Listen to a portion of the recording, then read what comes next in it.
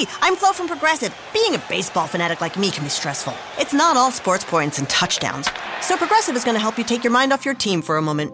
Instead of thinking about how they missed that goal point score, think about the Name Your Price tool from Progressive, letting you choose coverage options based on your budget, unlike your team that missed the end zone net area. Well, anyway, hope this distraction about Progressive's Name Your Price tool was helpful. It sure kept me from thinking about all those penalty balls. Yay, sports! Progressive Casualty Insurance Company and Affiliates. Price and coverage match limited by state law.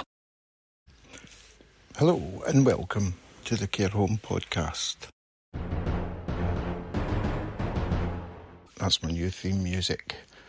I'm Brian Murray. I'm your host this week. Thank you to everyone who listened over the last week and some good reviews and positive feedback. So here we are for another one. This week I've had 2 questions emailed and we'll just discuss them as we go along. The first one, I got an email from Nancy and she's asked, do you think more needs to be done to support people during transition to a care home, whether from own home or hospital? Nancy is a nurse, but has personal experience as her mum went into a care home. So firstly, I think the experience is slightly different for someone moving into a home and the staff receiving them. That's not to say I don't agree that more can be done, and I will talk about that from a manager's point of view. But please, let me hear what your experiences are. We can maybe see if it's a few recurring problems or if it's a whole lot of different ones. carehomepodcast@gmail.com. Email and let me know. Admissions have been a mess for as long as I can remember. It's as if things go nice and smoothly up to a point and then it's a mad rush at the end. Our home's been lucky enough to have had mostly 100% occupancy since we opened 4 years ago. But we've never felt the need to rush an admission, as it could prove counterproductive. If someone felt thrown in at the deep end before they're properly prepared, it can cause unnecessary anxiety for them and their families. If we have a potential resident, we would invite them up to the home, let them see the place firsthand, and see their bedroom even. Sometimes they'll sit and have lunch, chat with other residents, and it's up to them if they think it's suitable. We also have to determine if we can meet their needs. That can become a problem if their assessment isn't up to date. Hospital discharges are even worse.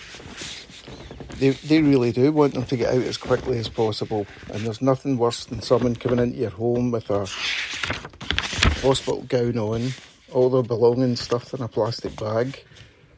And don't get me wrong, it's not every time, but it is enough to merit a mention. So I'm keen to hear from you. What experience did you have when your loved one moved in? What could have made it better for them or for you? carehomepodcast@gmail.com. Let me know your thoughts. Generally, more needs to be done overall. That and a few other reasons are why they're looking at a national care service.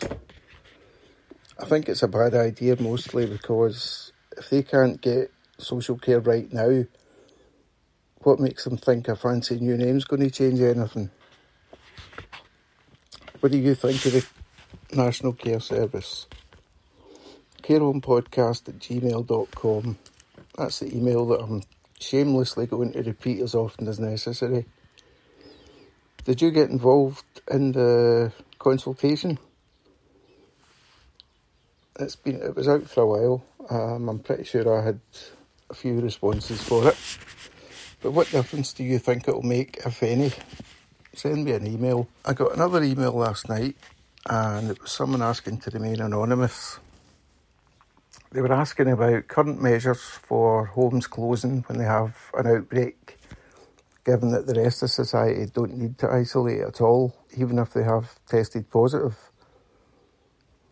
They mentioned the 14-day isolation, so first of all, that's now been reduced to 5 days minimum, which means that if a resident doesn't have any symptoms on day 5 and they can test negative on an LFT, then they can end the isolation. Secondly, it is still only guidance to be interpreted by each individual home. Some are still locking down fully, and I don't want to comment on that too much because I'm hoping that they have good reasons for it. But I would urge all homes to communicate effectively with relatives and friends so that they can fully understand why it's happening. I think a lot of upset could have been avoided if they were upfront and transparent about the measures being taken. So I think that's enough for this week. If you want to pick up on anything I've spoken about or there's something else niggling away at you, email me on carehomepodcast@gmail.com. And I'm also now on Twitter, Facebook and Instagram as Care Home Podcast. So you can pop by and say hello if you want. And if you're listening, please give me a like or a review and share with your friends. I'm Brian Murray, and it's been a pleasure to bring you this week's Care Home Podcast.